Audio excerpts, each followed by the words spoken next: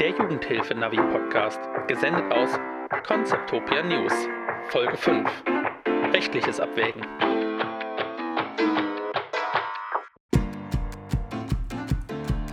Und wie immer bin ich im Podcast hier nicht alleine, sondern habe zwei wunderbare Gäste mit mir dabei. Also ich bin Eleni Kalaizi, ich bin Juristin und Fachreferentin. Mein Name ist Britta Schülke, ich bin Geschäftsleiterin der Arbeitsgemeinschaft für Kinder- und Jugendschutz. Wie ist das mit dem Datenschutz? Was müssen wir da beachten? Müssen wir eine Einwilligung einholen, wenn wir das Bild veröffentlichen wollen? Wie sieht es denn aus mit der Zweckgebundenheit? Hallo und herzlich willkommen zum Konzeptopia News Podcast. Ich bin Linda Lengsfeld. Kleiner Scherz. Ich bin Sven Radke, Medienpädagoge bei der Fachstelle für Jugend, Medien, Kultur NRW und ich vertrete hier heute meine Kollegin Linda Lengsfeld. Fleißige ZuhörerInnen und ZuschauerInnen unserer Jugendhilfe-Navi- und Konzeptopia-Inhalte wissen ja, dass wir mit der Konzeptopia-Ringbahn fahren, um euch die verschiedenen Stationen der Medienkonzeptentwicklung näher zu bringen. Heute machen wir Halt an der Station rechtliches Abwägen. Ja, und medienpädagogische Arbeit bedeutet ja auch immer zwischen dem rechtlichen, dem gesetzlichen bzw. dem pädagogischen Auftrag auch abzuwägen. Dabei kommen dann oft auf uns als pädagogische Fachkräfte Unsicherheiten und Herausforderungen zu, auf die wir reagieren müssen. Und dabei hilft es, wenn wir Handlungssicherheit haben. Damit das nicht mehr passiert, haben wir bereits ja ein einführendes Video zum Thema rechtliches Abwägen veröffentlicht und heute wird das Ganze noch durch unseren Podcast ergänzt. Und wie immer bin ich im Podcast hier nicht alleine, sondern habe zwei wunderbare Gäste mit mir dabei, beide von der Arbeitsgemeinschaft Jugendschutz NRW, kurz AJS. Es freut mich, dass ihr beide heute hier seid und unseren Podcast bereichert mit eurer Expertise. Stellt euch doch einfach mal kurz vor. Hallo, vielen Dank für die Einladung. Ich bin Eleni Kalaizi, ich bin Juristin und Fachreferentin bei der AJS NRW und mit dem Schwerpunkt Jugendmedienschutz und Medienrecht. Also das bedeutet, ich kümmere mich vor allen Dingen um Fragen zu den Themen Bildrechte, zum Urheberrecht oder auch zum Datenschutzrecht. Ja, hallo, mein Name ist Britta Schülke, ich bin Geschäftsleiterin der Arbeitsgemeinschaft für Kinder- und Jugendschutz, AJS NRW ganz kurz. Und meine Aufgabe ist, unsere Geschäftsstelle in Köln zu leiten und gleichzeitig bin ich auch Juristin und auch immer noch mal da für alles rund ums Recht, also zum Thema Jugendschutzrecht, Jugendmedienschutz, auch zum Datenschutz und versuche da für Fachkräfte im erzieherischen Kinder- und Jugendschutz in Nordrhein-Westfalen gute Informationen rund ums Recht bereitzuhalten. Ja, super. Schön, dass ihr beiden da seid und vielen, vielen Dank für eure Vorstellung. Wir fangen einfach mal an mit Fall Nummer 1. Also in der Einrichtung soll mit Jugendlichen ein TikTok-Account gestartet werden, für den sie im Rahmen eines Projektes Inhalte erarbeiten. Laut der AGBs von TikTok ist es ja so, die Nutzung der Plattform ist ab 13 Jahren freigegeben. Daher dürfen alle Jugendlichen ab 13 Jahren am Projekt teilnehmen, sagen die Fachkräfte.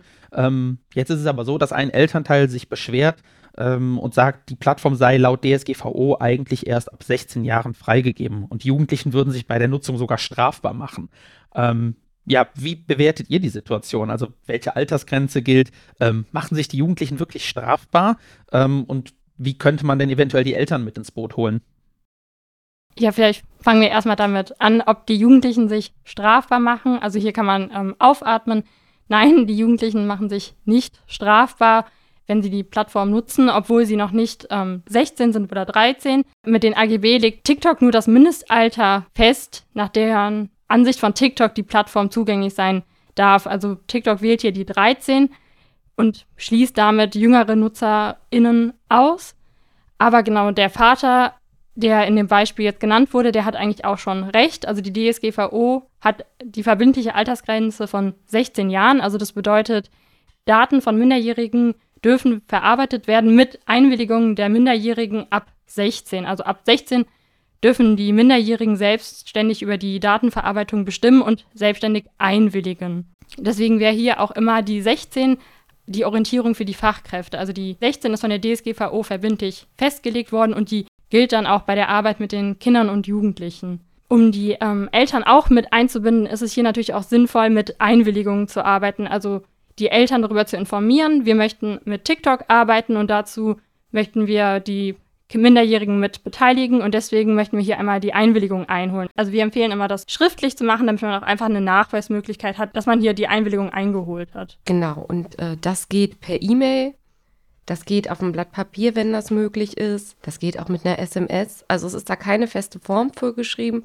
Und dann ist es auch so, dass, wenn die Eltern damit einverstanden sind, ich auch schon mit jüngeren Kindern unter 16 Jahren auf TikTok arbeiten kann.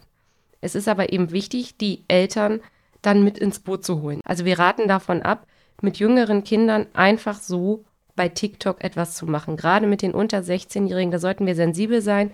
Selbst wenn TikTok, wir wissen das alle, TikTok kontrolliert das nicht. TikTok verifiziert nicht, wie alt die Nutzenden sind. Das kann ein 10-jähriges Mädchen sein, ein 9-jähriger Junge oder auch die 13-jährige Jugendliche. All das geht, aber TikTok kontrolliert das nicht. Und das muss uns klar sein. Und wir in Deutschland haben als Rechtsgrundlage die Datenschutzgrundverordnung, die eben, wie Eleni gesagt hat, festschreibt, dass Diensteanbieter der Informationsgesellschaft, und TikTok ist so einer, das Recht einhalten muss und dafür sorgen muss, dass alle und bei allen Nutzenden unter 16 Jahren die Eltern zugestimmt haben. Daher wir wissen, TikTok kontrolliert nicht, wie alt sind die Nutzenden, ist es für uns als Fachkräfte wichtig, dass wir hier das Recht beachten und dann eben die Eltern damit ins Boot holen. Vielen Dank. Auf jeden Fall sehr, sehr nützlich, dass wir jetzt wissen, dass man da auf jeden Fall schon mal aufatmen kann. Also dass die Sorge da komplett unberechtigt ist, dass die Jugendlichen sich strafbar machen. Also lässt sich zusammenfassen, die Einhaltung würde eigentlich bei TikTok liegen, dass die DSGVO wirklich eingehalten wird. Allerdings wird es nicht wirklich kontrolliert, oder? Genau, es wird so nicht kontrolliert, weder von TikTok noch von Datenschutzbeauftragten, was unter anderem auch daran liegt, dass die DSGVO, also kann man so sagen, im europäischen Raum gilt, aber TikTok ist eben kein Anbieter, der im europäischen Raum sitzt und sich eben da nur orientiert und das bisher auch noch nicht ausreichend ernst nimmt. Was wir in Europa an Schutzvorgaben uns für Kinder und Jugendliche wünschen und auch normiert haben. Der Datenschutz ist ja nicht dazu da, dass Kinder keine lustigen Musikvideos auf TikTok drehen sollen. Das ist nicht der Grund für die Altersgrenze, sondern der Grund dafür ist alles, was drumherum bei TikTok passiert und wie TikTok als Anbieter auch die Daten verarbeitet. Und das ist eben problematisch, wenn besonders junge Kinder unbedacht Daten abgeben, in Chats ihre Adresse veröffentlichen, ihre E-Mail-Adresse weitergeben oder ähnliches. Dafür müssen Kinder und Jugendliche geschützt werden und deshalb gibt es Altersgrenzen. Ja, das ist ja auf jeden Fall sinnvoll. Es ist halt bloß schade, dass dann da nichts in der Richtung passiert. Also wäre hier dementsprechend eine stärkere Umsetzung eigentlich wünschenswert, damit da die Möglichkeit bestünde, auch Kinder und Jugendliche besser zu schützen. Es wäre auch für uns als Fachkräfte, die damit arbeiten, einfacher, wenn wir uns darauf verlassen können, dass die Rechtsgrundlagen, die gelten, auch vom Anbietenden eingehalten werden. Und wir nicht als Fachkräfte die Durchwirkung, die Intention immer mit umsetzen müssen. Wie ist das jetzt, hattest du, Eleni, eben gesagt, dass die Einwilligung am besten schriftlich eingeholt wird und ich glaube, Britta hatte gerade ergänzt, dass es auch für jede erdenkbare Form möglich ist. Es ist aber prinzipiell auch mündlich möglich, die Einwilligung einzuholen. Das ist bloß nicht empfehlenswert, damit man eben auch wirklich was in der Hand hat quasi, oder? Die DSGVO schreibt keine Form vor, genau, deswegen man kann die Einwilligung formfrei einholen. Die schriftliche Einwilligung ist immer am besten, wenn es dann wirklich irgendwie zu einem Streit kommt, dann kann man immer nachweisen, wir haben uns um die Einwilligung gekümmert und die haben wir auch ordentlich eingeholt. Aber genau, wie Britta das ja eben auch schon gesagt hat, per SMS ist das ja auch möglich oder per E-Mail und E-Mail kann man im Zweifelsfall ja auch ausdrucken und dann hat man es auch dokumentiert. Und es ist auch so, dass keiner sich strafbar macht. Niemand muss Angst haben, auch als Fachkraft oder die Kinder und Jugendlichen, dass sie ins Gefängnis kommen, wenn sie TikTok nutzen. Nein, so weit geht es dann nicht. Es sei denn, sie machen etwas ganz Schlimmes auf TikTok, was nachverfolgt wird, aber darum geht es nicht, sondern es ist Sache der Anbietenden, das umzusetzen, was in den Gesetzen steht. Für uns als Fachkräfte ist es aber selbstverständlich, dass wir die existierenden Schutzvorschriften, die Normen auch beachten und denen zur Geltung verhelfen. Es würde uns natürlich das Leben leichter machen, würde TikTok das richtig machen. Es geht natürlich dann in letzter Instanz auch ein bisschen um unser Gewissen, ne? Letztendlich auch als Fachkräfte, dass wir also nicht im Sinne unseres Angebotes einfach handeln und einfach mal machen, sondern dass wir uns im Grunde auch vielleicht auch ein Stück weit der Verantwortung bewusst sind, wenn wir dann eben Kinder und Jugendliche zur Nutzung auch motivieren. Genau, wir sollen nämlich empowern. Also und empowern heißt befähigen und befähigen, das ist unser Auftrag als Fachkräfte, wenn wir mit Kindern und Jugendlichen arbeiten und hinter all den Vorschriften, die es gibt, gibt es ja eine Intention. Und das bedeutet eben auch kritisch und verantwortungsbewusst mit Plattformen und Social-Media-Applikationen umzugehen. Und dann ist mein Auftrag auch als Fachkraft, wenn es solche Regelungen gibt, die vielleicht auch mal zu erklären. Das ist ja auch eine Haltung, die wir auch sehr unterstützen würden, ja auch aus medienpädagogischer Perspektive. Also, dass man wirklich sich auch dafür stark macht, Befähigung umzusetzen. Ne? Also nicht immer nur der reine Schutz im Sinne von, wir verbieten euch etwas, also wir untersagen etwas aus einem gewissen Grund, sondern dass wir auch den Kindern und Jugendlichen dabei helfen, sich irgendwann auch an einem gewissen Punkt selber schützen zu können und selber dazu imstande zu sein, das auch einfach, auf sich selber achten zu können, ohne dass wir immer über die Schulter gucken können, weil wir wissen natürlich auch als Fachkräfte, wir können nicht 100% des Online-Verhaltens von Kindern und Jugendlichen kontrollieren und überwachen und nicht immer im Bilde sein einfach. Das machen wir ja auch in einem anderen Leben auch nicht. Also wir geben Kindern und Jugendlichen ja auch, wenn man jetzt sagt, einen Messenger-Dienst, ich gebe denen auch ein Blankoblatt, kontrolliere aber nicht, was sie da drauf schreiben. Und das ist auch nicht der Auftrag, sondern der Auftrag ist eben, kritisch damit umzugehen und lebensweltorientiert zu arbeiten. Und wenn ich als Fachkraft lebensweltorientiert arbeite, dann komme ich doch an den Applikationen, die die ganzen Kinder und Jugendlichen nutzen, nicht vorbei. Dann bin ich bei TikTok, dann bin ich bei Instagram.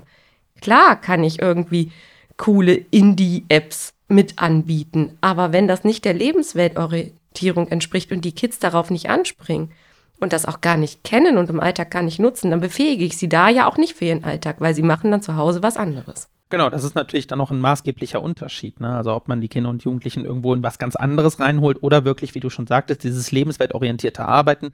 Wir hatten ja auch schon den Themenmonat zum Thema Lebenswelten verstehen. Da haben wir natürlich da auch nochmal ganz intensiv ja bereits drüber gesprochen, dass es eben sehr wichtig ist, auch die Kinder und Jugendlichen da abzuholen, wo sie sich wirklich in ihrer Lebenswelt aufhalten und nicht da, wo wir sie dann als pädagogische Fachkräfte auch reinziehen. Ja, vielen Dank auf jeden Fall dafür, für eure Einschätzung zu dem Fall. Ich würde dann einfach mal weitergehen zum Fallbeispiel Nummer 2. Hier ist es so, ein Jugendlicher hat Schwierigkeiten in der Familie und sucht Hilfe bei den Mitarbeitenden eines Jugendzentrums. Er schreibt dann die Einrichtung via Instagram an, schreibt ihr eine Privatnachricht und schildert eben dann seine Probleme. Die für Instagram zuständige pädagogische Fachkraft stellt ebenfalls über Instagram ein paar Rückfragen zur familiären Situation des Jugendlichen und gibt dann Tipps, wie er damit umgehen könnte. Handelt eurer Ansicht nach die Fachkraft richtig oder was sollte die Fachkraft in dem Fall tun? Fachkräfte sind ganz oft in der Situation, dass sie, wenn sie Accounts betreiben oder auch bei WhatsApp unterwegs sind, in Gruppen dann genauso angeschrieben werden. Und dann wird immer gefragt, darf ich darauf überhaupt eingehen?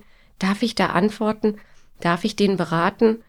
Und erstmal ja, da sucht ein junger Mensch Hilfe und Unterstützung. Ob ich jetzt das gesamte Beratungssetting bei Instagram ausbreiten sollte, da wäre ich auch defensiver. Aber es ist erstmal wichtiger, jemanden zu helfen, der Unterstützung braucht, als den Datenschutz davor zu schieben und zu sagen, ist Instagram, ist WhatsApp jetzt mit all dem, was da im Hintergrund läuft, die richtige Plattform? Das kann ich in Frage stellen. Sicher ist es besser, dann auch gerade bei hochsensiblen Angelegenheiten in einen geschützteren Rahmen zu wechseln. SMS, Telefon, Mail, wenn es geht. Ganz oft geht es aber nicht. Es gibt Kinder oder Jugendliche, die schreiben nicht mal mehr eine SMS. Die sind nur bei WhatsApp. Und wenn ich denen das anbiete, sind die weg. Und da muss ich sagen, da ist es wichtiger, dass wir das erreichen, wofür wir da sind, als den Datenschutz da drüber zu stellen. Da gibt es auch sogar einen eigenen Erwägungsgrund aus dem sich das schließen lässt in der Datenschutzgrundverordnung. Das ist der Erwägungsgrund 38. Der sagt, die Einwilligung zum Beispiel der Eltern bei Kindern und Jugendlichen im Beratungskontext für Angebote, die nur für Jugendliche da sind, sollte im öffentlich geförderten Fall entbehrlich sein. Ich glaube, für Kinder und Jugendliche ist es halt ganz normal, dann tatsächlich auch die Fachkräfte auf diesen Plattformen anzuschreiben und da einfach auch den Kontakt zu suchen, weil es für sie auch einfach, hier sind wir wieder bei den Lebenswelten, weil es für sie einfach auch einfach die natürliche Art des Kommunizierens ist und denen ist ja auch dann gar nicht bewusst tatsächlich, in was für eine Lage sie uns dann als Fachkräfte bringen, aber es ist auf jeden Fall gut schon mal zu wissen, dass wir da schon mal uns auch nicht strafbar machen dann an der Stelle, wenn wir da dann auch einfach drauf antworten, sondern dass man in erster Linie natürlich da erstmal vielleicht auch menschlich handeln sollte und sehen sollte, okay, da ist ein Mensch wirklich, wie du gerade schon ausgeführt hast, der ein Hilfegesuch hat und dass wir erstmal natürlich diesem Hilfegesuch Folge leisten am besten und gucken, okay, wie können wir es dann jetzt möglichst in einen datensicheren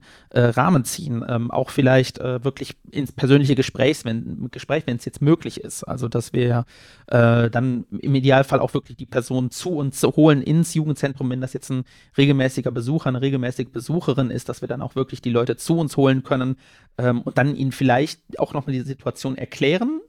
Oder wie seht ihr das? Ja, genau. Also das ist ja eigentlich ein guter Ansatz. So vielleicht dann über Instagram ist der erste Kontakt entstanden, aber die richtige Beratung findet dann vor Ort statt, weil also wir vertreten auch immer die Ansicht, also digitale Angebote sind gut und sollten auch genutzt werden, aber die sollten natürlich analoge Angebote nie auch vollständig ersetzen, also immer als Ergänzung gedacht. Genau, da sollten sich die Fachkräfte auf ihr Bauchgefühl verlassen und dabei gilt die Faustregel, je sensibler die Informationen sind, die da preisgegeben werden. Ich denke da an mögliche Medikamentennutzung, Adressen oder ähnliches. Desto ungeeigneter sind dann auch die größeren Plattformanbieter. Aber es ist nicht verhinderbar. Und dann muss nicht meine erste Intention sein, oh Gott, was schreibt denn die Jugendliche oder der Jugendliche da gerade, sondern dass wir dann helfen, unterstützen und versuchen, das dann irgendwie so zu lenken, dass es nicht ganz so extrem wird. Wie sieht es denn aus, wenn wir dann als Fachkraft da agieren, wenn wir dann da auch auf so eine Nachricht reagieren und dann da in die Beratung reingehen? Wir haben ja eben über Strafmündigkeit gesprochen. Wie sieht es denn für die Fachkräfte jetzt aus? Angenommen, wie sieht es denn dann aus, wenn wir darauf reagieren? Machen wir uns dann an irgendeinem bestimmten Punkt strafbar oder wie sieht es dann für uns aus unserer Position aus, wenn wir dann auf diese Hilfegesuche auch eingehen und vielleicht dann wirklich den Schritt zu weit gehen und sagen, okay, wir tauschen jetzt hier wirklich Daten aus? Also eine Strafbarkeit habe ich immer dann, wenn ich irgendjemanden dazu anleite, anstifte oder selber auch Straftaten begehe oder zum Beispiel gegen den Paragraph 138 Strafgesetzbuch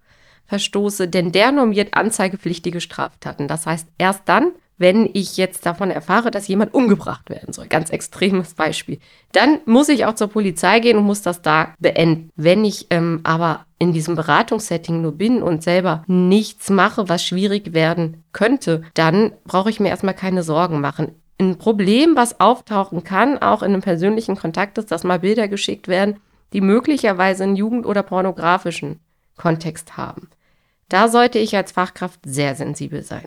Denn die Differenzierung zwischen Kinder- und Jugendpornografie ist nicht jedem klar, aber alle Bilder, die offensichtlich pornografisch sind und junge Menschen unter 14 Jahren zeigen, da greift der Straftatbestand der Kinderpornografie und da darf ich gar nichts von haben. Ich darf das mir nicht mal angucken.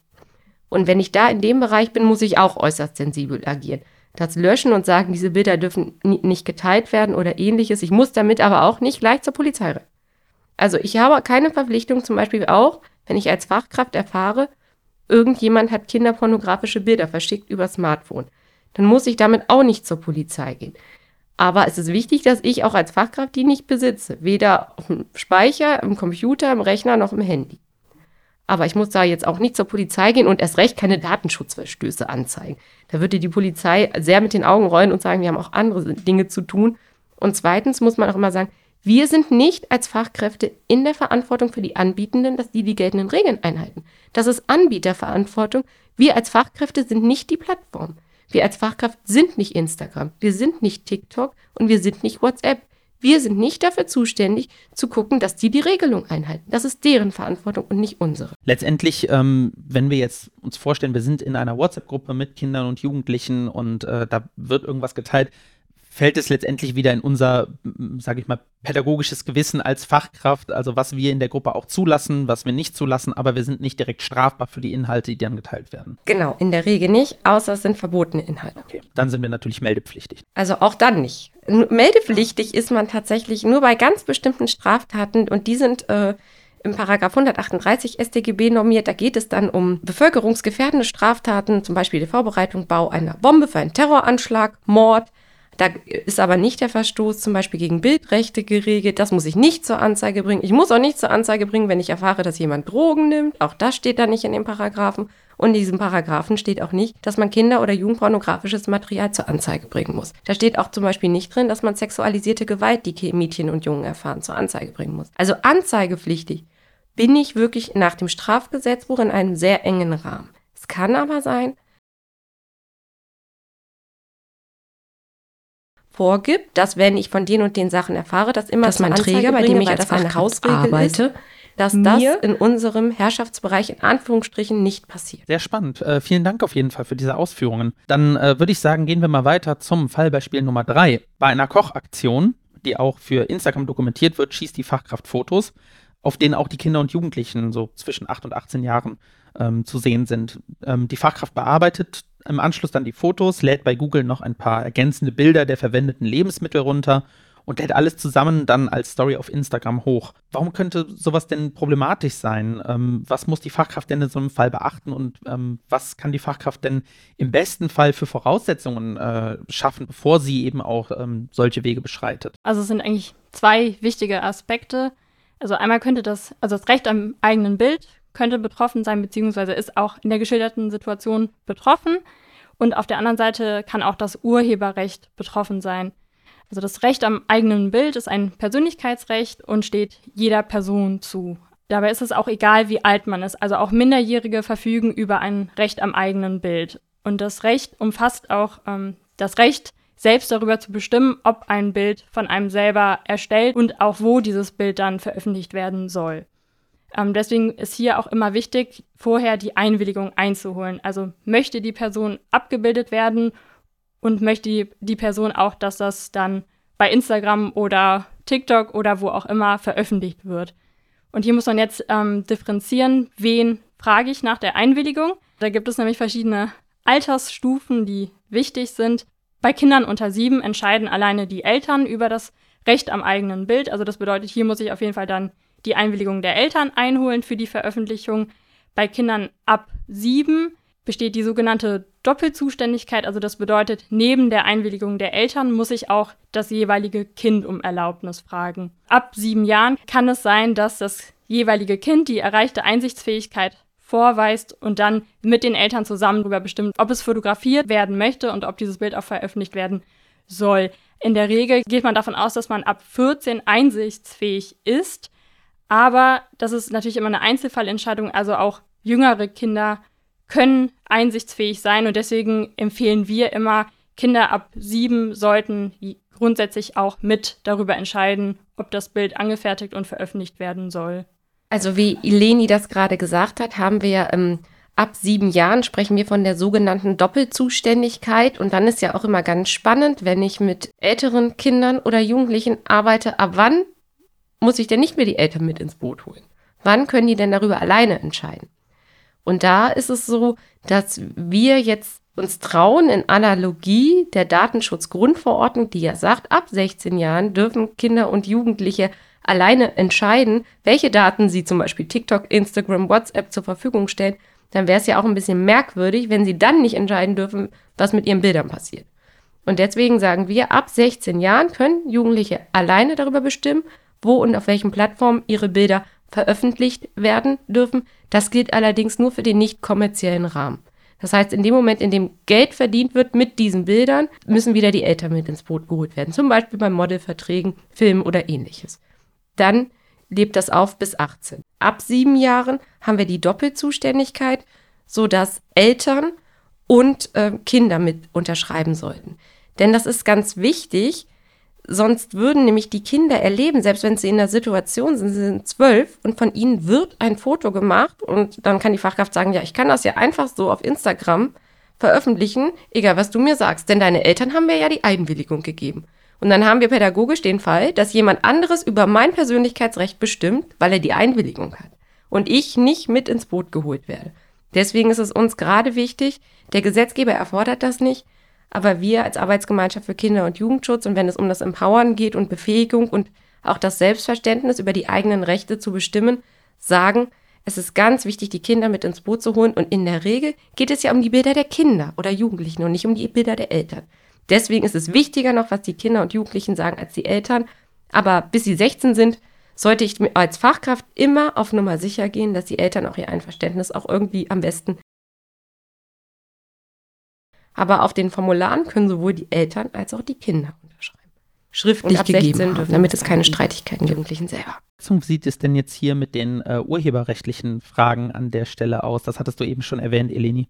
Das Recht am eigenen Bild ist immer dann tangiert, wenn ich selber auf dem Bild abgebildet bin. Und das Urheberrecht gilt dann für das Foto an sich. Also die Person, die das Foto erstellt, hat dann das Recht an dem Bild, also das Urheberrecht, weil das Bild dann quasi ein Werk ist und ich als Fotografin bin dann die Urheberin dieses Fotos. Und hier stehen mir dann auch verschiedene Rechte zu. Und dazu zählt vor allen Dingen auch, dass wenn jemand anderes das Bild, das ich angefertigt habe, benutzen möchte, also in unserem Fall waren das ja, glaube ich, Lebensmittelbilder, dann muss ich auch vorher gefragt werden, ob das so in Ordnung ist, ob das Bild genutzt werden darf. Also es müssen beide Rechte gleich berücksichtigt werden. Die gelten dann nebeneinander. Man muss es dann immer so ein bisschen unterscheiden. Also das Recht am eigenen Bild findet immer Anwendung, wenn ich eine Person fotografiere.